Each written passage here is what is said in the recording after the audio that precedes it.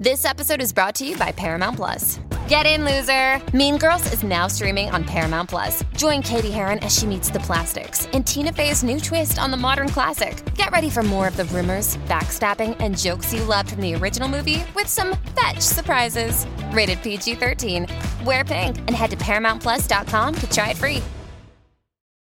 Reese's peanut butter cups are the greatest, but let me play devil's advocate here. Let's see. So, no, that's a good thing. That's definitely not a problem. Reese's, you did it. You stumped this charming devil. If I come to the restaurant, what am I going to hear? It's always a lot of R&B, but anything from, D'Angelo to, some Future on there, some Lil Uzi on there as well. Also, some, you may hear some Tina Marie one night, and you also may hear, the Commodores one night. It all depends, and it all like flows and kind of sets the same mood, and also shows you like a little bit of who I am and my background. So you spent a bunch of time plotting out the playlist. Yeah. Beautiful. Sure. Good to a ratio. Okay, though. Good to a ratio. Okay, though. That might be the best question I've ever been asked. You're a phenomenal person. You legendary. I am a fan of you, my brother. Black chefs are artists, scientists, magicians. They deliver amazing food while advancing the rich tradition of African American cuisine. I've been wanting to do a series of interviews with Black chefs on this show, and today we're launching into that. Charlie Mitchell is one of the great chefs in America. He owns and runs a restaurant in Brooklyn Heights, that's in Brooklyn, called Clover Hill. He is one of two Black people and the only Black chef in New York City to have a Michelin star. That means he's doing incredible work. I wanted to know what his kitchen was like, what his thought behind the menu was, how he became an amazing chef, and more. Let's dig into it. It's Charlie Mitchell on Touré Show.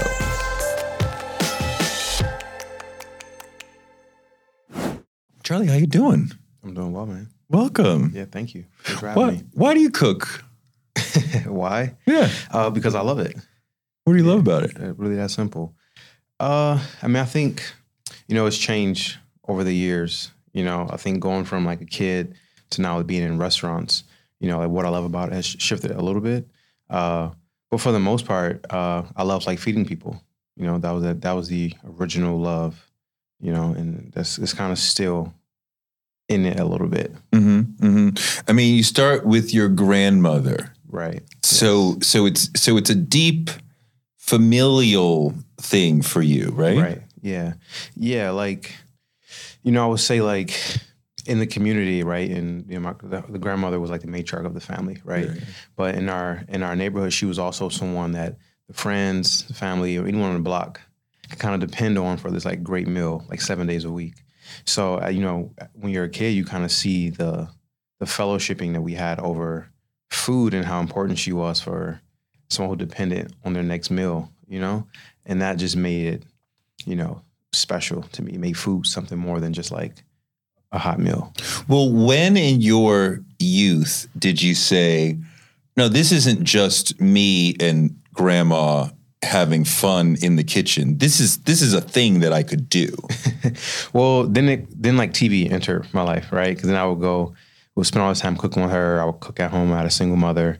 And then I got hooked on like the Food Network and all that kind of stuff, right? And then from there, I was like, oh, wow, like people are like chefs, Like I remember watching like Iron Chef like the first time and being like, wow, like that's totally different from what we do in the house. And that was the first thing that kind of like, oh, I wonder if I could be like that when I grow up, So watching the Food Network made you say, oh, was there a specific person on there that you were like, yeah. I think it was like, what was the Iron Chef? It was like Chef Morimoto. Okay. Right? He's like this like, he was like the guy that everybody had to beat, and I was like, wow, like that's like, he's like top dog, And that was like, well, how do you beat something like that, Okay.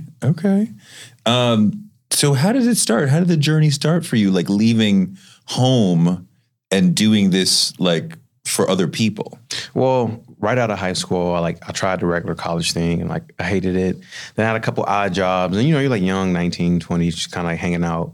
Then I actually got my first job. I used to do valet outside of a hotel downtown Detroit, and then eventually got a job in the kitchen in the same hotel, just because we used to pull the sous chef's car all the time. And my buddy actually asked a guy to hire me. And he's like, yeah, send him in. So I go in. You told them, I know what to do. I could do it? No, I told him I didn't know anything, but I cooked at home. Okay. He told me go buy some knives, I gotta show up. And then from there, that kitchen wasn't really where sparked the refinement in my career, but it was okay, this is my intro into this crazy career that I wanted to do. And that kind of got it started. And from there, it was kind of foggy still. It was what do I really want to do? It was a crazy bar and grill, downtown Detroit. And then I went and got more serious, after that place. Where did you say it somewhere sparked you to go to the refined level of this? Yeah, so actually funny enough, that first job I actually got fired from. Okay. Right? Because I got hired by a chef. They brought in new management. He fired all of us, right? I mean, that happens. It happens, right? Yeah. So then I found myself cooking burgers at a place. And I was like, well, what place? It was a Bar Louie. You ever heard of Bar Louie? No. It's a chain of it's like a Buffalo Wild Wings, but okay, no chicken wings. Okay. But why? So no chicken wings. Chicken wings are the best. They had a $1 burger night. And dude, I remember I got crushed this one night. I swear I cooked 1,000 burgers. No exaggeration, right? Okay. You're in the weeds. I'm in the weeds and I'm this sucks. I'm never doing this again, right? So I just simply I Googled best restaurants Detroit, Metro Detroit, and this place popped up. It was outside the city in the suburbs. And I was okay. So I called the next day, hey, are you guys hiring? And the chef was yeah, show up with, it was a chef knife, paring knife, and a peeler. And I'm okay. So I have to go buy a chef knife, paring knife, and a peeler because I had none of these things. And then I remember my first day, we did a working interview. They call it a stage or a trail. Right.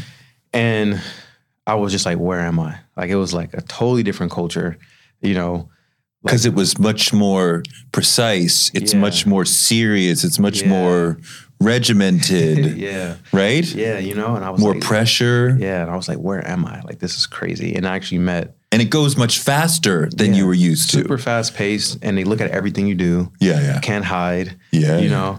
And it was just wow, I don't know anything. And they're you know nothing, but we'll hire you. And they hired me to work the morning. Well, that's amazing that they were you don't know anything, but we'll still give you a chance. Exactly. Why did they give you the chance? Honestly, I think he just kind of liked me at the time. I think my chef just kind of was oh, I like this kid. Was he black? No, he wasn't. No, I was the only black kid in the kitchen at that time. Interesting. Yeah. And they still, that's nice. That's what's up. Yeah. And I think he just kind of liked me, and he had just left fine dining and was trying to do something really nice in the city, and he needed bodies. He needed people. And then I started to catch on really fast. And then it was this guy's a piece of work, but maybe this will work. And then they introduced me to restaurant cookbooks, what Michelin stars were, and James Beard Awards, and all of these things. And I was oh, okay. So now I had a whole new set of goals, and to be. At that point, you started to say, I want to be a Michelin star. Exactly. I want to be a James Beard. Yeah, exactly. Because I just knew whatever I always wanted to cook, but I wanted to figure out, okay, how can I cook and still kind of be someone, and kind of matter, whether it's in your city or the country or whatever. And I was okay, I have to get to these guys level, and, at that time, the accolades is what I thought meant you're at this level. So it gave me something else to kind of shoot for and, train for. So you've been at a bunch of incredible places, and now you are owner and running and head executive chef of Clover Hill in Brooklyn. Yeah. How's that? It's crazy, but it's good. I mean, Brooklyn. I live in Brooklyn. It's. Do you live in Brooklyn? I live in Flatbush. Yeah. Okay. Yeah. So in Brooklyn restaurant culture over the last 10 years, it's really gone upward. It used to be everything was in Manhattan, and now there's a lot of great restaurants in Brooklyn. So you guys are part of that. Right. Exactly. And that's something that we embrace, because a lot of ultra fine dining it's in Manhattan, right? And then you have Brooklyn, kind of the new kids on the block, kind of the underdog feel, kind of people think that if it's a birthday, a holiday, they have to go all to the D. And we felt like, okay, let's kind of bridge that gap a little bit. Let's find a space in the middle. And if they execute, and that's been like the goal from the beginning. And I think it's working, but it's very different still. It's no white tablecloths. It's not over the top fine dining, But it is the highest level of fine dining. I looked at your menu. I think it was 6 items. It's 8 courses now. 8 now. Yeah. And it was, I was like, wow, why is it so small? The number of options. It's small. Well, it's a tasting menu. So it's just one menu. And it gives you. It's one menu. So if I come in, that's what I'm getting. Exactly. Yeah. I don't have any choices. No. I am coming because I trust you. I have heard of you. So, give it to me. Exactly. Give me the wisdom and the genius, as opposed to everywhere else. But most of the places I'm like, I feel like chicken, fish, whatever. You're like, fuck that. You come into my space, let me take care of you. Exactly. That's the thought behind it. And I think it gives chefs a chance to be, creative, but also kind of like curate this meal completely from start to finish for someone in a way that they wouldn't normally do themselves, because they wouldn't choose it the same way, because they may not have as much knowledge of the ingredients or the cooking techniques, or just, we're creatures of habit, right? We all eat the same thing at home. So wait, so you are planning a narrative, an arc, Exactly. right? Well, take me through, what is that arc that you are taking me through? Well, number one, we want you to be comfortable with the environment, right? And then with the food, we try to make sure. Right. You are thinking about it before I even get to the food, right? Exactly. Like, I want you to be comfortable in the space. Exactly. Wait, so why did you start with that? Because I thought you would start with, I want you to first get a savory or whatever, a sweet or whatever. You're like, no. When you come in, you got to feel at home. Yeah, because we think that plays a part. It starts the experience, right? Like, all it is hitting you from different angles, where like you come in, you get comfortable, and then you're like, okay, wow, like I feel at home here. They're very welcoming. I love the music. The vibe is good. And then from there, you're like, relax. And then at that point, we kind of like have you right where we want you. Wait, do you pick the music?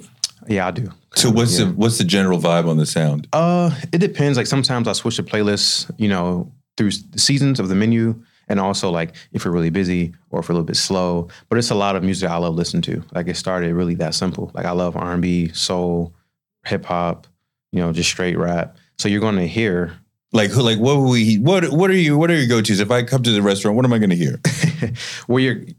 It's always a lot of R&B, but anything from, D'Angelo to, some Future on there, some Lil Uzi on there as well.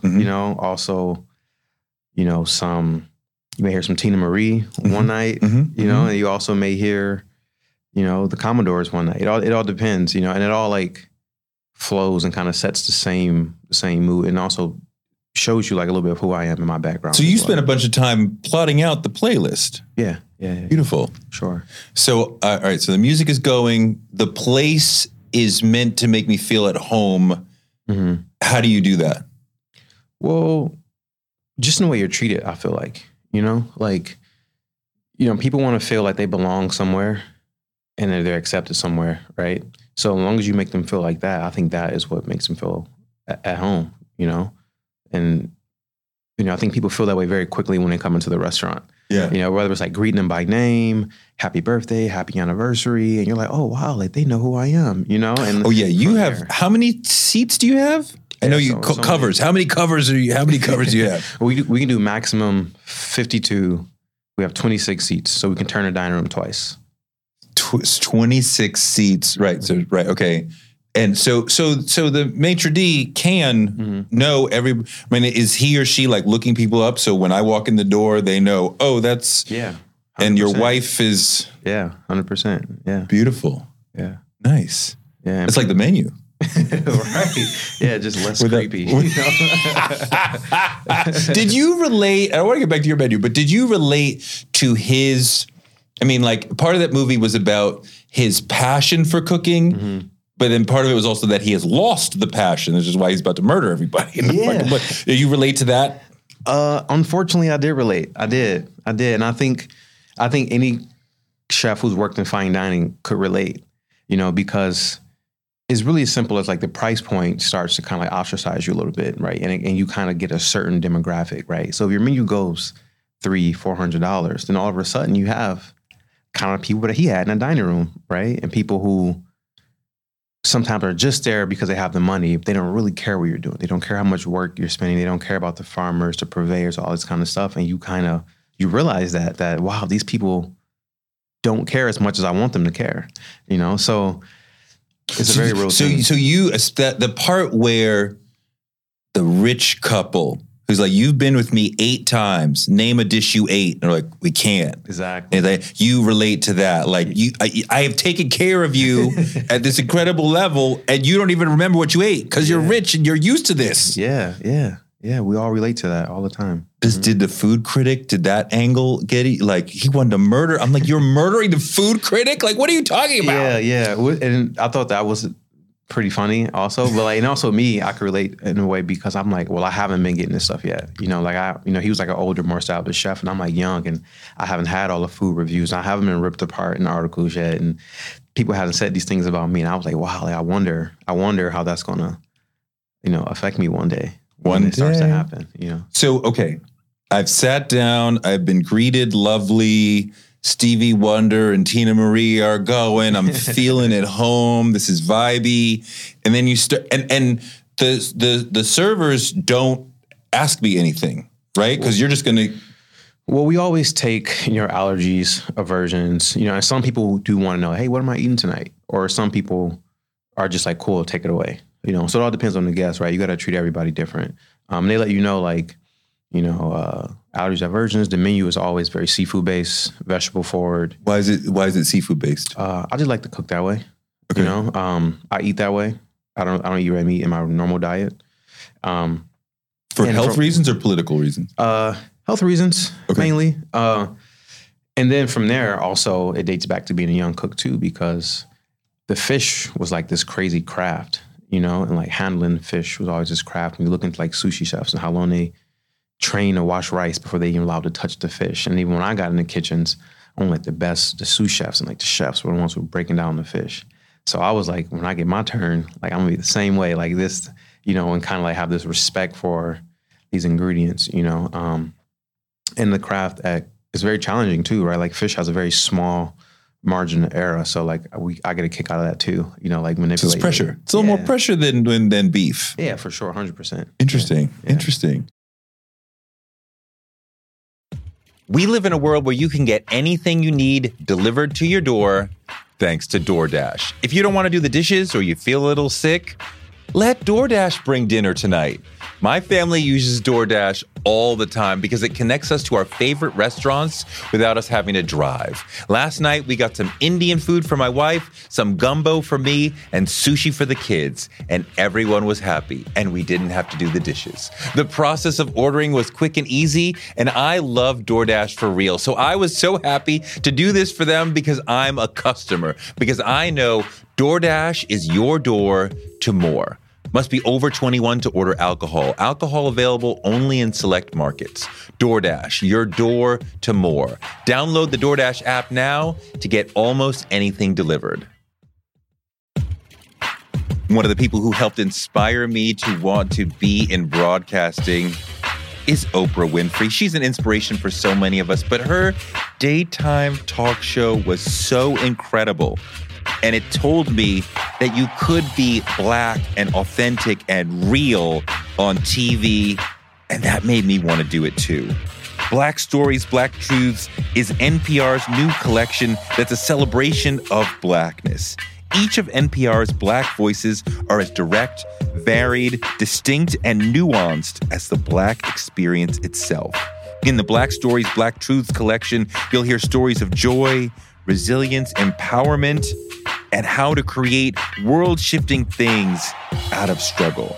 Every episode is a living account of what it means to be Black today, told from a unique Black perspective. Black perspectives that haven't always been centered in the telling of America's story, but now they are the story. On NPR's Black Stories, Black Truths, you'll find a collection of some of NPR's best podcast episodes celebrating the Black experience. Hear a feed of episodes from across NPR's podcasts that center Black voices. Turn on NPR today and hear a range of voices as varied, as nuanced, and as Black as we are. Stories should never be about us without us. Listen now to Black Stories, Black Truths from NPR, wherever you get your podcasts. So I'm a person with no particular. I don't need any special whatever dispensations or whatever. So do your thing. So what is the story that what is the narrative arc that you're going to take me through? Well, the courses are, they start usually from like something small to something larger and cold to hot. But I think mainly it's about I want each dish to kind of like surprise you in a way, right? Whether it's familiar a little bit, but it should be thought-provoking. Like, I either love this or I hate it, So it's like, it's very like seasoned. It's very like flavor forward, and the pairing, maybe it's ingredients or flavors that you may not know at home, right? Because that's why you come to us, Yeah. And I just want to make sure that every course that hits the table makes you feel that way, whether it's maybe something's very subtle because it should be subtle and it's a product that I think you should just enjoy with just like a little bit of, lemon juice and salt. Like, that's it. And then some things are like, this took us 3 days to make and this is why, and then we love to have a little fun with dessert, which I think dessert should make you feel like a fat kid, like dessert should be exciting and nostalgic and just like fun, Are you thinking about like, there's 5 regions on the tongue? Is that right? Maybe. I'm not sure. Are you thinking about, we have savory, we have sweet, we have this, that. Like, are you thinking about those sort of things and giving me a narrative of that? Yeah. Yes and no, right? It depends. So like, and to that point,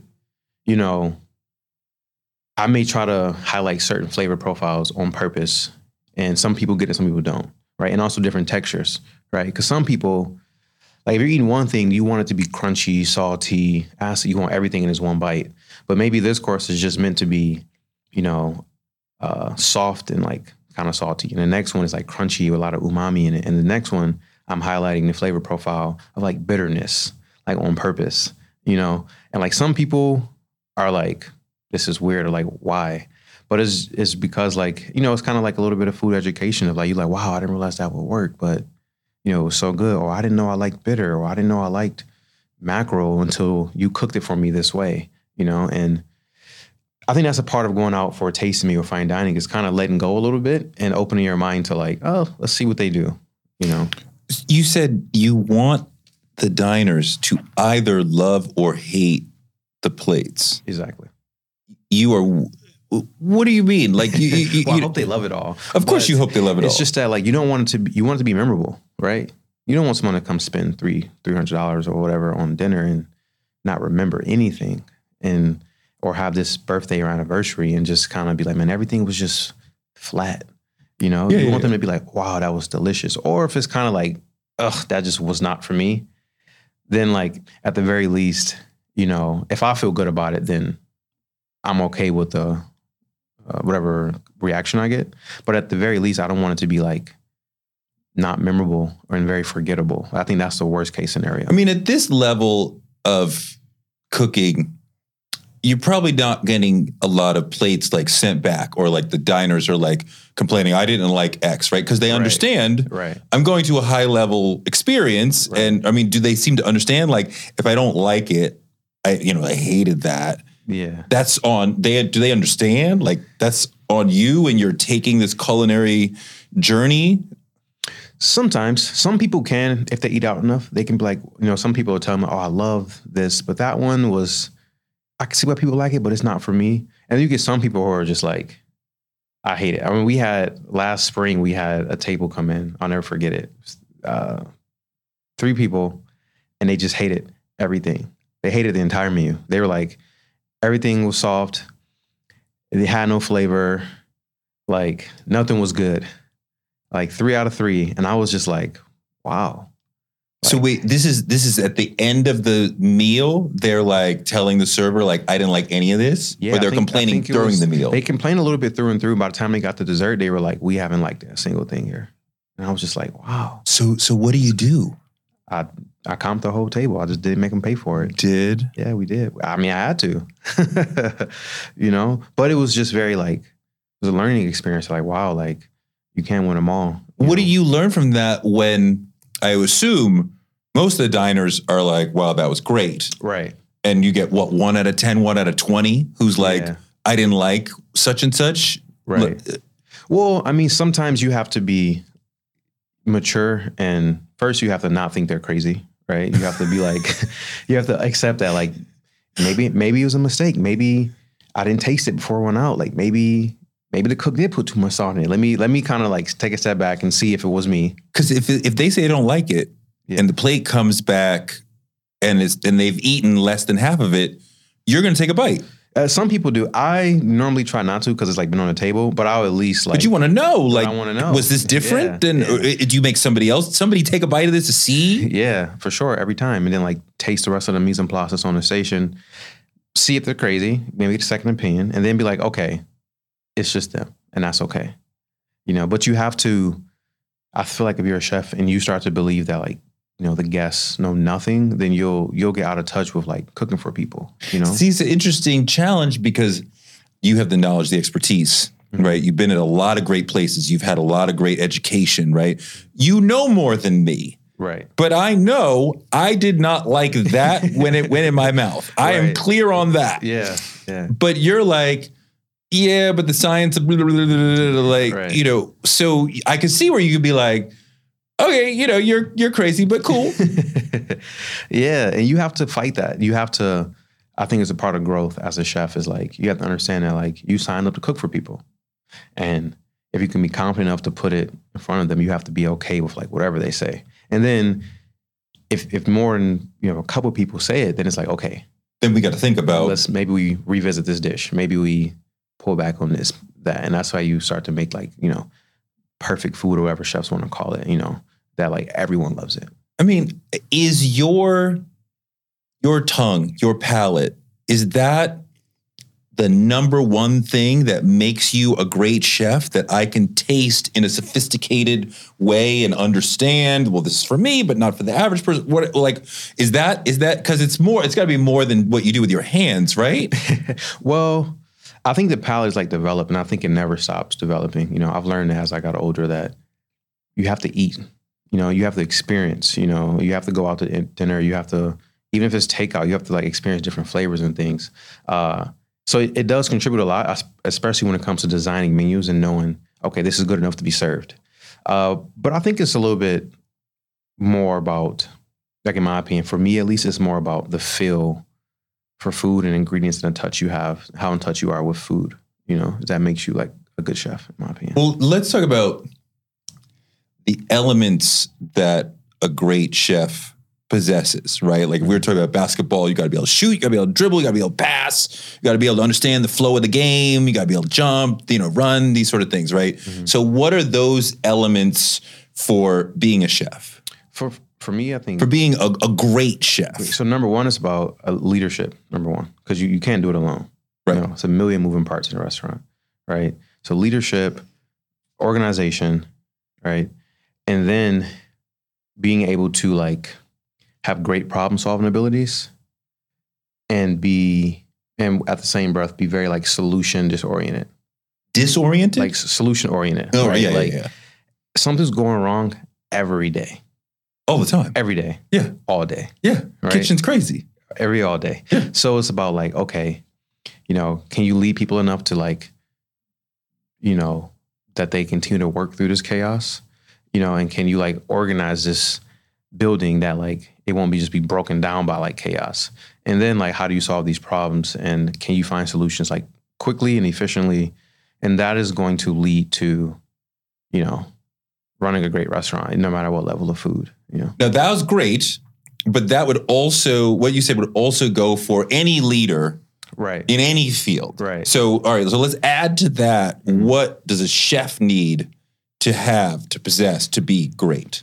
Well, I mean, I think on top of that, and then it gets into like food, right? And like how in touch you are with food and what have you learned about food and like cooking throughout your career, right? And you have to just be like a sponge forever with food, like forever, because it never stops. You know, it's never like, this is the one menu I'm gonna serve for the rest of my career.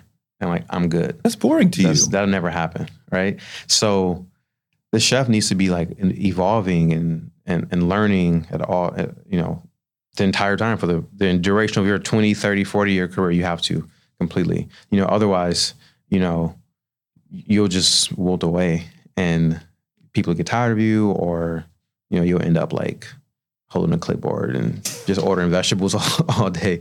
But I mean, I've learned too, like the more in touch you can become and the more willing you are to learn about all the different fish and vegetables and how they're grown and what they eat and all this kind of stuff, you can really dive into like, oh, like that's like really being a big time chef, you know? So are you constantly eating out as a way of research? As much as my time will allow me to, right? Because sometimes I'm just like a little bit burned out from the week. Are I just you want to chill. 6 days a week? I mean, dude, when you're like chef and like partner, man, you're like always at work in a way. You know, like the restaurant is always, even when we're closed, then maybe I'm just like, maybe I'm getting to my paperwork now. Or I'm always talking to my purveyors about products that I have coming in or next menu or something I'm like looking for, or we're thinking about ordering new plates or new pots or new pans. It's like, it's always something 7 days a week, you know, but I'm only in the kitchen on an average 5 days. Okay. You know, I like to take my 2 days off. Because you have the tasting menu, you don't have the, what would you call it, sort of inventory issues, right? Some chefs, we sold a bunch of steaks, but we didn't sell enough chicken. So now, and if we don't get rid of this chicken, then, you know, we're going to eat, you know, $1,000 worth of chicken or flush $1,000 worth of chicken. So we got to get this out somehow. You don't have any of those issues. I don't have that issue, but I have a different set of issues, which is I use more expensive ingredients. So my margin of error is a lot slimmer, right? You can't throw away a dish. Right. My ordering needs to be much more dialed in because I don't have anything else to do with this fish. So we need to sell it. Our portions need to be correct. No waste.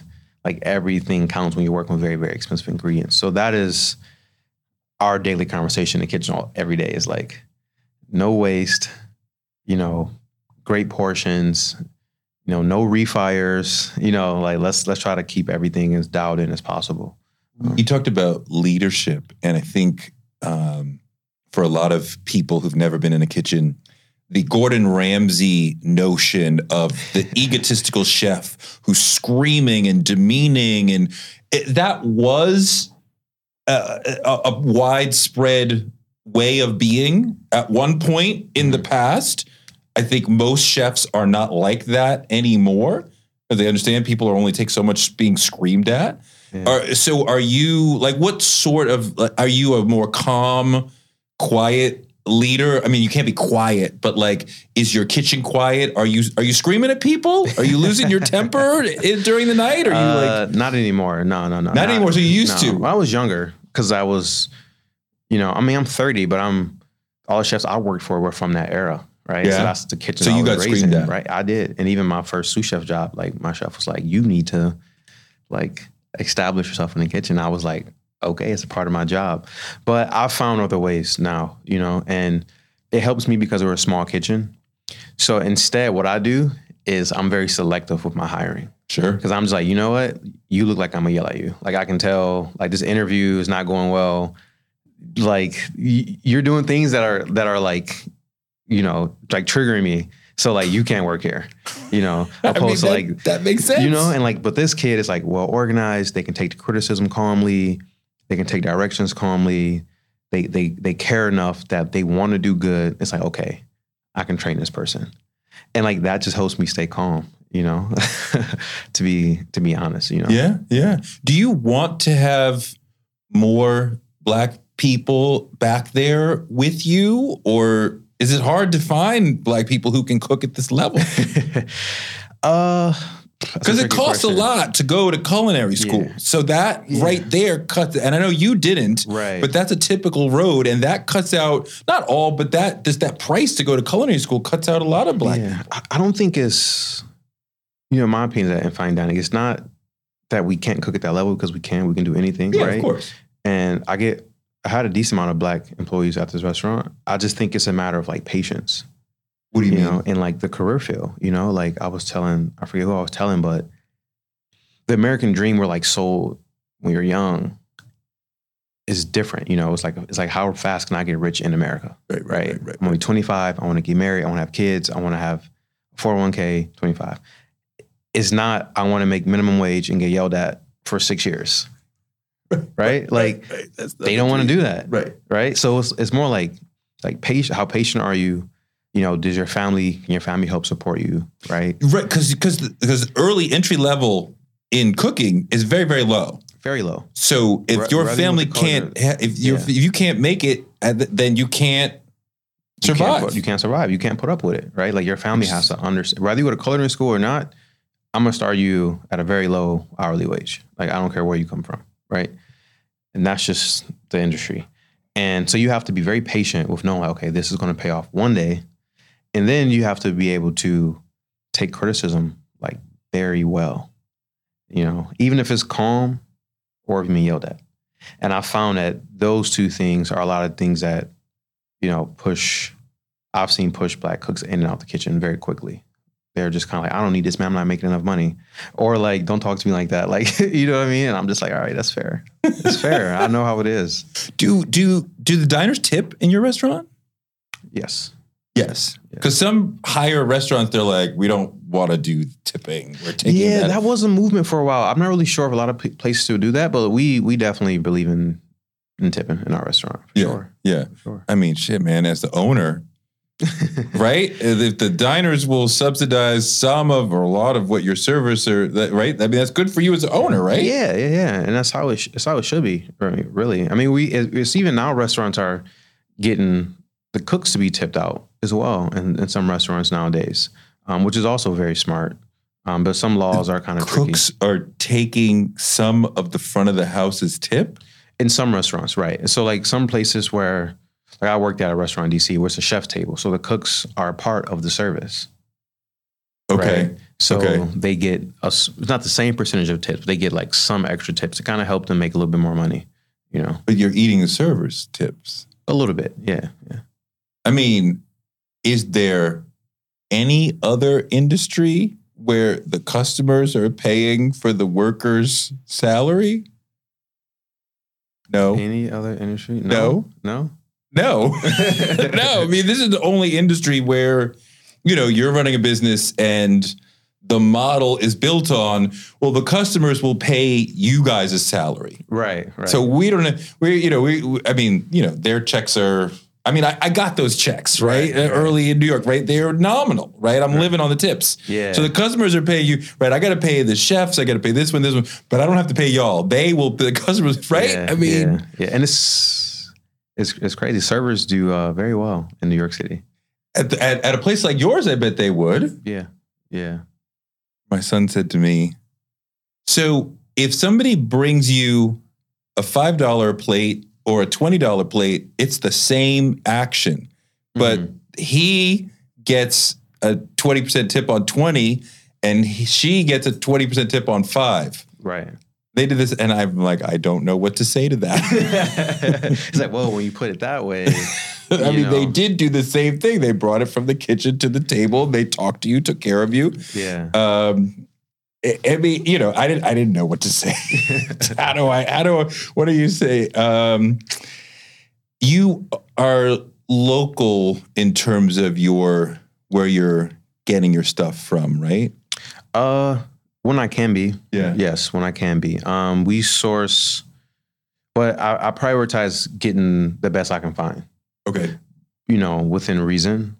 But if that product is in New York, then I will get it from New York. But I always have something local on the menu at all times. But, let's say if the peas are sweeter coming from California than the peas I can get right now in New York City, then I'm going to give my guests the peas from California because they're sweeter and it's just better. But I'll always compare, How old is Clover? Just over a year. Yeah. Barely over a year. Wow. So it's still new. Very. Are you still Right. If I wanted to eat in there, how far in advance are you booked? Not that far. Okay. No. Because it's a small restaurant still. And like on the weekends, we fill up. On the weekdays, we always have wiggle room, and we also keep our bar open for walk-ins or like last-minute reservations. So we can take up to probably like 8 walk-ins a night or like last-minute reservations a night, if you call like same day. So, but on the weekends, that gets tricky. Like if it's like a Saturday night, then you're looking at probably sometimes just a couple weeks. I know a lot. Is it true? Most restaurants don't make it past 3 years. Yeah, that's true. But you, at your level of Michelin chef, that doesn't affect you, right? That's not part of your journey, right? That's a different class of restaurant that's dealing with that hurdle, right? I mean, it could be. Like honestly, like before, like last year was very rough for us. We're a small team, right? We're small ownership. It's pretty much like a independent ran restaurant, right? It's opened by 2 guys. They brought me as a partner. It's no huge investors, no huge financial backing. Wow. Everything we do is from like guests fed, and like if it's a little extras, it's like reinvested right now to make us a better restaurant, right? So like last year was very rough. Like summer, we were like, I think we closed 3 nights. We did 0 covers. We were doing like four people a night. We did like maybe 20 on the weekend. And we were kind of like, this is because of the quarantine, COVID still. It was still after COVID. The neighborhood didn't know we were there again yet. We didn't have PR. We didn't have the Michelin star yet. Summers, we're in Brooklyn Heights, and everyone there is rich, and they go to the Hamptons or they go to Florida during the summer. That's right. So it was just like, all right, man, like let's just try to make it to fall if we can, because normally you get busy in New York to fall, and then we got the Michelin star and stuff, and it kind of helps. So like now we talk about like, okay, we're gonna be here for a while. What does eating healthy mean to you? Whatever your eating goals, Thrive Market is the best place to get all your groceries and household essentials. And getting Thrive shipped to your door is like having a great supermarket right outside your house. I love that Thrive Market carries brands with the highest quality ingredients and ethical sourcing methods. Whether you're looking for organic kid snacks or low sugar alternatives or gluten-free essentials, Thrive Market's got it, and their site lets you curate your shopping experience quickly. And as a Thrive member, I save on every order, usually about 30%, which of course I love. And when you join, you help a family in need with the membership matching program. Join in on the savings with Thrive Market today and get 30% off your first order plus a $60 gift for free. Go to thrivemarket.com/Touré for 30% off your first order plus that free $60 gift. That's Thrive, THRIVE market.com/Touré. thrivemarket.com/Touré. Reese's peanut butter cups are the greatest, but let me play devil's advocate here. Let's see. So, no, that's a good thing. That's definitely not a problem. Reese's, you did it. You stumped this charming devil. Did you know, to get a Michelin star is incredibly important. Did you know that you were cooking at a Michelin star level before you got that? In a way, sure. Like it's all I knew, right? I've worked in a nice restaurant, so when you're doing certain things, you naturally know how to do it this way. But we didn't know that they were looking at us. We knew that they came and had our food. They're very good at being anonymous. You had no idea. You have no idea. Like can you look back now and go, Never. oh, it was that guy? Never. Really? Yeah, so never. They're secretly sliding in. Yeah. And then what happens after they leave and they're like, that was really good? And then we got a random email one day and they asked us for some photos. And we didn't have any. They asked for some high resolution photos and we hadn't had a professional photo shoot. So we like on the fly, like scheduled a photo shoot so we could send them food photos. And this was in maybe August. When you get that email, you kind of know something's up. Yeah, you know something's up. But they do this thing now where they are like mentioning restaurants. They may not give you a star because they want more clicks or something like that, right? And we were like, wow, are we getting a star or are we just being added? And then you didn't find out you were getting a star until that they invited you to the award ceremony the week of. And you're like, okay. And then they don't tell you where you're getting until the night when you show up at the awards. So it was like very, very low key. They're really good at it. Well, they're low key, but you're stressed. Yeah, exactly. Because it makes a big difference. Yeah, huge difference. I mean, the restaurant is fundamentally different after you get that, right? Yeah, it changed everything. You're slammed all the time now. Yeah, we were busy all fall. And it's like a domino effect, right? Once they recognize you, other people recognize you. And then, media and journalists and articles, and you're important to people now because you've made, then for me, it was like my history as being the first Black chef in New York City. So it just opened the doors to so much more after that, It was amazing. I mean, it's extraordinary. You think about the impact it could have on other people who could be like, I could get to that level. Right, yeah.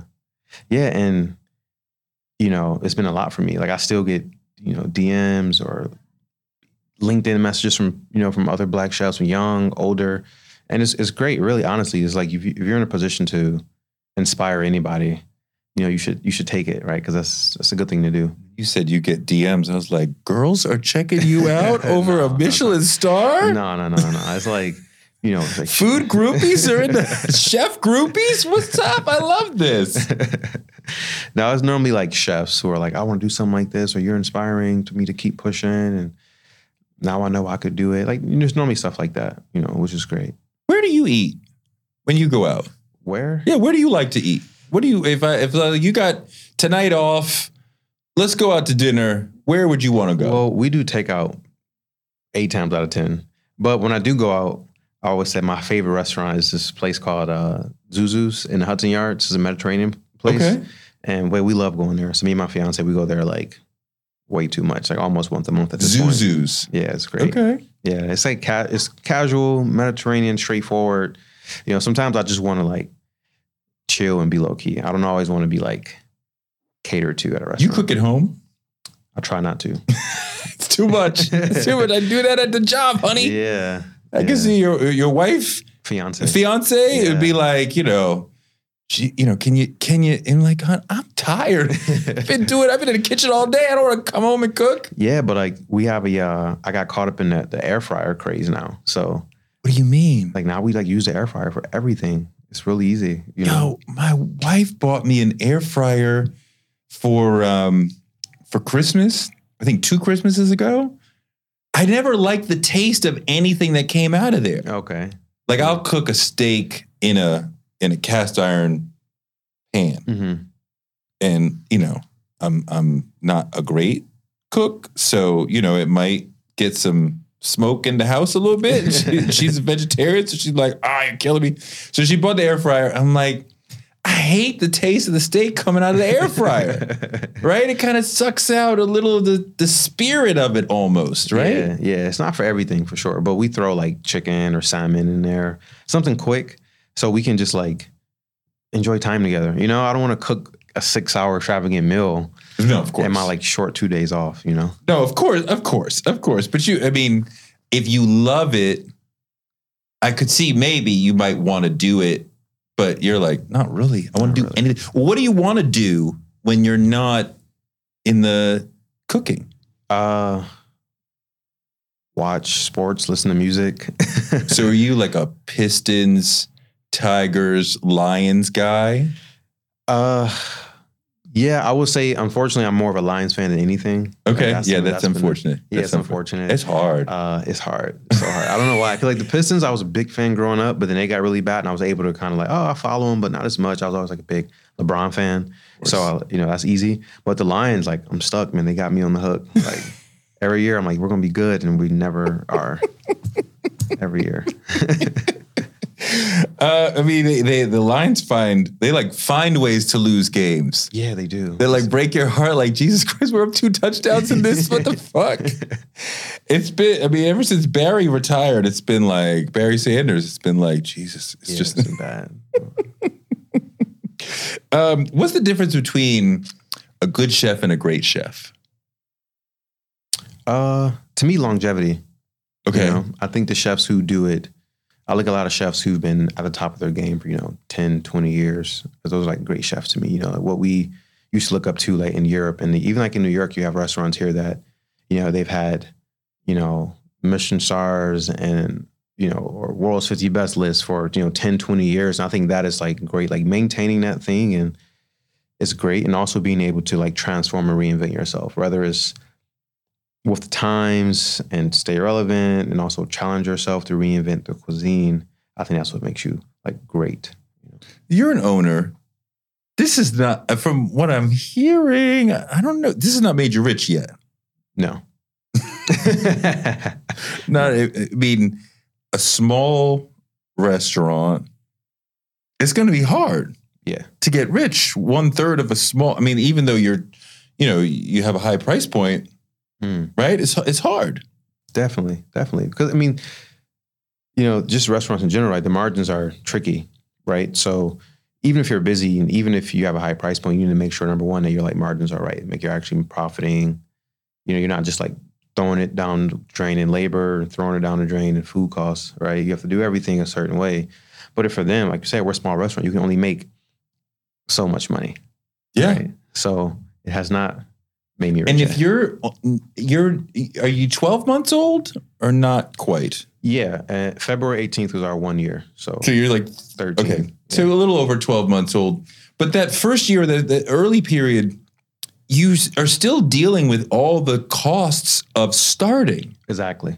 Getting the place, getting the furniture, getting all the things, right? Like, so you have to lay out a ton of money just to open the door. Exactly. And it takes a while to get past that early part. Yeah, exactly. So, I mean, I think I might be spot on, but like most restaurants don't make any like profits for real until like after 2 years. And that's if you're going to survive. Right. Like if you make it past 2 years and you're busy every day, at that point, you're probably like, okay, we're about to start like profiting.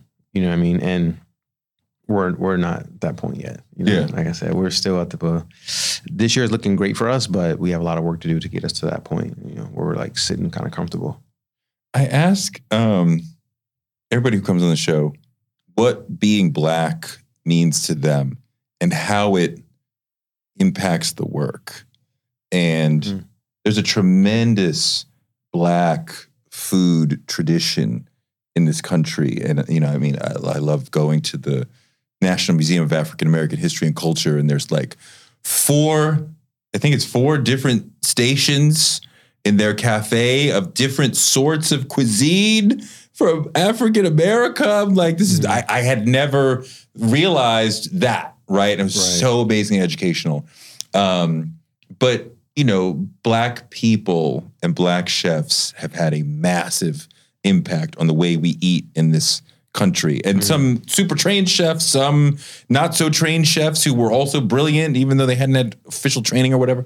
So you stand on the shoulders of a lot of great, brilliant people in doing this. But talk to me about what being Black means to you and how it comes into the work. Well, I think the biggest thing for me was like, okay, like that's the history, right? And I feel like we've always played the background a lot. Maybe you've been as Black chefs, right? Maybe you're dishwashers, maybe you're porters, maybe you're line cooks. Maybe you were this white chef, sous chef for all this time. But it's like, okay, I feel like my goal was like, okay, I'm going to try to get to a place to where like, we're shining. Or like I'm shining as like this chef of, serious cuisine, cooking at like the highest level. And as a Black chef, and I feel like that was going to be like, okay, I want them to see us as like, as like equals, right? Representation. That's what you try to be seen as, right? As someone who can cook just as good or chef just as good, if not better. So I've always kind of had that chip on my shoulder as like a Black chef. And but you want to prove that we can do it. Exactly. So it's been about that for me as well. Yeah, for sure. Has there historically been a lot of barriers to entry, like barriers to Black chefs to be able to get as far in the game as you've gotten? I mean, I would assume so. Like I can't name actual instances, right? But one thing that stops you is like, okay, even if you get to a point to where you're like on the brink of creating that, then what can stop you is like, what if you don't get the money or the finances to do it, right? Right. And we all know that's been a problem. So what happens is like, okay, if you want to get a fine dining restaurant, maybe they're only offering you money to do this kind of restaurant or that kind of restaurant, or maybe a restaurant in this area. And like, that's going to stop. The money eventually will stop you. If you can't get the money to do this like passion project, if you can't raise it, or you don't have it from family, or you can't get the loan, then like, yeah, that's going to be like the barrier that you can never get through. Right. And that's the key. It's like, how do you get that to like, you know, live out your dreams and your passion? Mm. What is the dream or goal of the next 5 years? You see yourself staying here at Clover Hill, or is there somewhere else?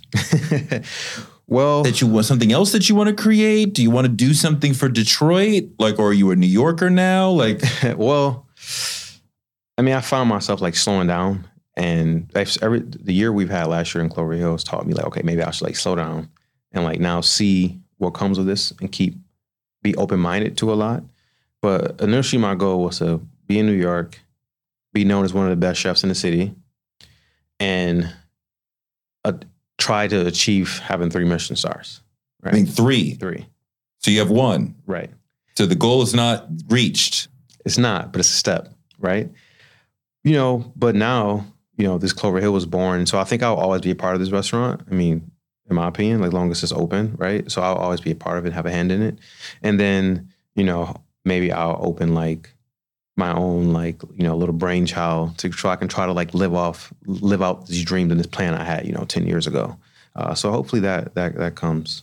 You know? Do the other chefs recognize who you are yet, or not enough? Yeah, some do. Yeah, some of them do, but not enough? I mean, like, you said you want the other chefs to respect. Of course. And like, is that achieved, or are you still building that?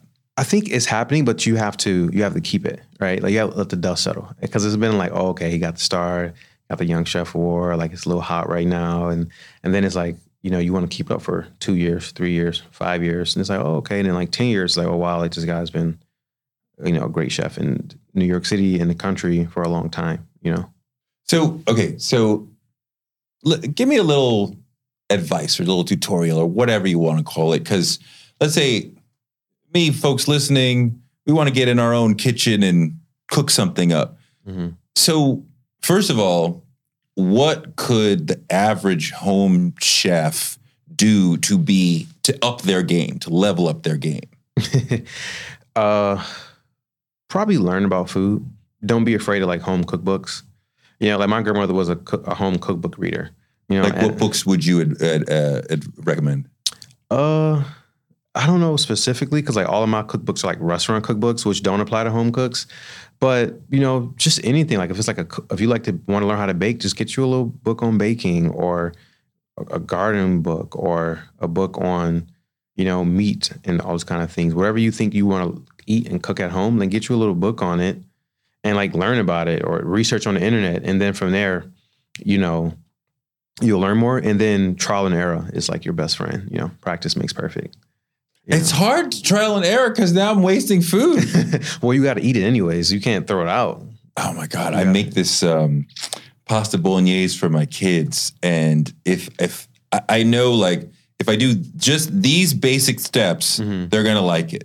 Right. But I'm creative. And I know that when I go into a restaurant, it looks a little different and it tastes a little different. So I'm like, there's a gap between what it's really supposed to be and what I'm doing. Right. So what if I had this? What if I had this? And they're like, oh, I liked it today. Oh, you added something. I don't like it today. And now I got 2 full plates of pasta that they're like, I'm not eating it. I don't like it. Yeah, the kids are not going to eat it. They don't like it. They're not. Well, adults too. But so, okay, you could cook anything. For the most part. Pretty much. Yeah. I'm sure you could cook anything. I'm sure if you haven't already done it, you could figure it out pretty quickly, right? Because you have an incredible foundation. So, okay, I want to cook fried chicken. I want it to be nice at home. What do I do? Explain to me what I should be doing to make it great. To make it great? Yeah, it's gotta be. I mean, we're not gonna set out to make it good. We're gonna aim for great. I might land at good, but right. Well, so hopefully you have some directions you're following, right? And then, so for example, I actually made fried chicken at home like two 2 weeks ago. Okay. Because I made some at work for lunch, and my fiance, you never make fried chicken for me at home. So I was like, okay, I'll make fried chicken. Right. Say I'm marrying a black woman without saying I'm marrying a black woman. How come you never make fried chicken for me? Right. Like, all right, cool. And so I do like what I did growing up. I just do the chicken, season it. I do like a little egg wash and just like flour. Pretty simple. Okay. And then in a paper bag, a plastic Ziploc bag. In a plastic Ziploc bag. Okay. Why not the paper bag? I didn't have any paper bags. I thought that was like an important part of it. That has to be a paper bag that you put in. Whatever's gonna like not get flour everywhere, right? Okay. And then it was something that hopefully my mom doesn't hear this, but one thing my mom used to always do with the fried chicken, it was just like overload the pot. And then so the chicken is now like pieces. Yeah, it's like boiling in oil. And I'm like, it's cooking, I guess, but it's not really frying the way it should be, right? So at home, I'm sitting there and I'm like, listen, look. So I have a thermometer and we like temp the oil. We get it to like 375. We only drop in, you add a couple pieces, then you see what temperature oil is at now. Okay, now we're at 350. Cool. Now we let them fry. We use a timer. 7 minutes. But we don't want to flood the pan. Right? You're cooking, you're using a pan. Right. You don't want to flood the pan. Right. Because each piece has to have its own space and its relationship to the oil. Exactly. You don't want your oil temp to drop too low because at that point, you're not frying anymore. Wait. If you put too many pieces in there, then the oil temperature will lower? Will drop. Exactly. See, you're a scientist also, right? I never even realized that. So you got to be careful with the number of pieces you put in at a given time. Right, because it'll drop your oil temp. So, so I said at a home cook, does every home cook have a thermometer and things like that? Probably thermometers are cheap. I mean, you just got to have enough, pay attention. Yeah, and it's useful, or you got to have a good eye for okay, my oil's still hot. But that's a key tip. Don't over flood the pan. Mm-hmm. Okay, so let's say I'm going to put three or four pieces, right? Mm-hmm. So there's an even distribution of oil. Okay, so then what? We use a timer. So I know on average about 7 minutes, it's going to be good, right? And then another key component is that when you take it out, don't put it on a piece of soggy paper towel because that's going to soak up all the oil. Don't put it on paper towel. I've been always putting it on paper towel. Why not? No, because you want the oil to drip off. You don't want it to be saturated in the oil. So you want to put it on something like a strainer or like a little rack or something so the oil drips off. And it'll all stay crispy because now it's not sitting in oil. Because I would wipe it with the paper towel to get the oil off. Well, you want to let the oil drip off naturally, Okay. Yeah. So let the oil drip off naturally. Okay. Yeah. And then from there, it should be nice and crispy and good. What seasonings did you recommend that we use? Not just salt and pepper. It's got to be more than that. Well, you'd be surprised. I actually, when I was younger, I was the seasoning cabinet king. That's all I taught myself. I just put everything I could. And then now, actually, I pull back a lot. I use, obviously, salt and everything. And then from there, it just depends on what I want, And sometimes I still get a little weird. I think that chicken we did salt, some pepper sauce, and I think I had some chili powder or something in there, so we threw some stuff in there. But it's whatever you got. Salt is most important, though. What salt? Kosher salt. Kosher salt? Yeah, always. Why? I like the way I'm used to using it, so I have a better feel for it. I find that when I switch types of salt, you use too much, you use too little. I feel like I bought kosher salt at Whole Foods once, and I feel like the taste was relatively to salt a little aggressive. And so I was like, okay, maybe you didn't really want the kosher salt. But you're like, no, that's the one. I think you'll see some people go sea salt, some people go kosher salt, but just stick with the same one because you'll get a feel for it. Sure. And now you're used to it. So just don't switch it. That's what I would say. I grew up with a mom who was always like, don't use too much salt, you'll get diabetes. Exactly. And then, but then I saw that, what was that Netflix joint? Was it salt, fat, acid, and you know what I'm talking about? I haven't seen it, no. Oh my God, this sister it was salt, fat, acid, and the audience is probably just yelling it, but I can't hear. It was 4 elements, right? And she was like pouring major professionals, pouring tons of salt in it. I'm like, so much salt. She's like, it's fine. Yeah. Like, you're not going to get sick. Like, and after that, I'm like salting it up. My mom comes over for Thanksgiving. Don't use too much salt. I'm like, no, you got to watch the documentary. Like, you are blanding my taste buds. It's fine to like. Yeah, it's funny you said that because I forget, it was some years ago, but it was one of the first times my grandmother, I was in charge like the mashed potatoes for some like get together, right? So I'm like, okay, cool. I'm making mashed potatoes, like pressure's on, right? I'm like, I'm about to like show them how to make some good mashed potatoes, right? And my uncle walks in. I'm on the seat. He's like, oh, don't put no salt in it. Like, don't put no salt in it. Like, you know, like relax. And I was like, you're crazy. And I just started throwing in salt and butter and everything. And I was like, listen, if you don't want none, then don't eat any. But I can't be like the cook in the family, one of the cooks in the family, and like serve you no salted mashed potatoes. The thing that's killing me is you're I assume you're the only professional chef in the family. Right. And we're handing out the test and we say, okay, you do the mashed potatoes are very important. Right. But I'm like, he's a professional chef. I'm giving him a higher job than the mashed potatoes. Oh no, she still does more cooking. My grandmother still does more cooking when I go home. She's still like, get out the way. I love that. And I'm like, okay. I love that. Have you cooked for her?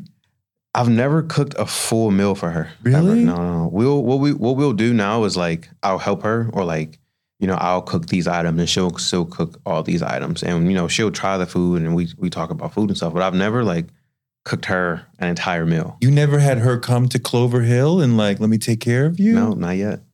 No. Oh, you got to do that, right? I mean, like that would be like your journey as a chef come full circle. Like now I'm finally taking care of grandma. Right. Yeah, one day. That's crazy.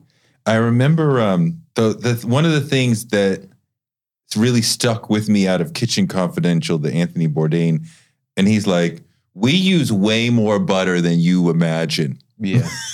Is that you? Yeah, for sure. Way more butter than you can imagine. Yeah. I'm even guilty of someone being like, oh, the chef, they want light butter. And I'm like, yeah, sure they do. Like, they don't know. They don't know what that means. They don't know what they want. They don't know what it means. You know? But these are some of the ways that you make the restaurant experience more decadent.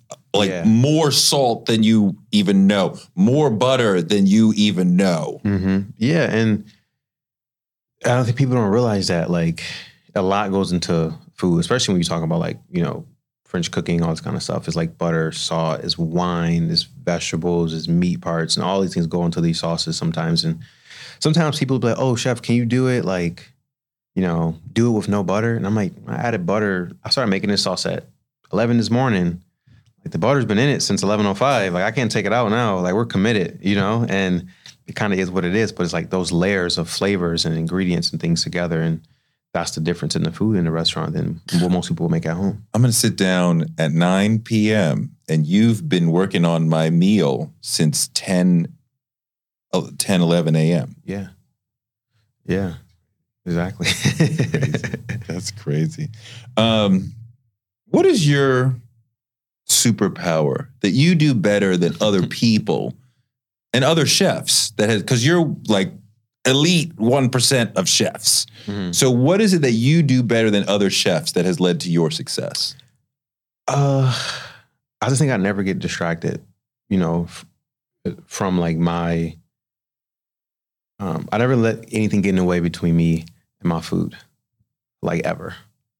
Like I've been committed to the idea of becoming a great chef, and like nothing is going to stop that, you know, and not even, you know, even with the Michelin star and stuff and all the press and all the interviews, all the stuff that people want, a lot of things want you to come out the kitchen and, you know, be this like celebrity chef. And I'm just like, no, I'm still trying to get better at cooking. And I think it's really just that simple. Like I'm always thinking about the food. I'm always thinking about food. I'm always thinking about working on food and ingredients and how to be a better cook. You dream about food? It's more like work dreams than like food. You know, it's like wake up like, oh, the fish didn't come in. And you wake up and you realize you're still in bed, you know. Thank you so much. Best of luck. Thank you. Thank you. With everything with Clover Hill. I appreciate it. Thank you. Thank you. Thank you so much for a great interview. And thanks to you for listening.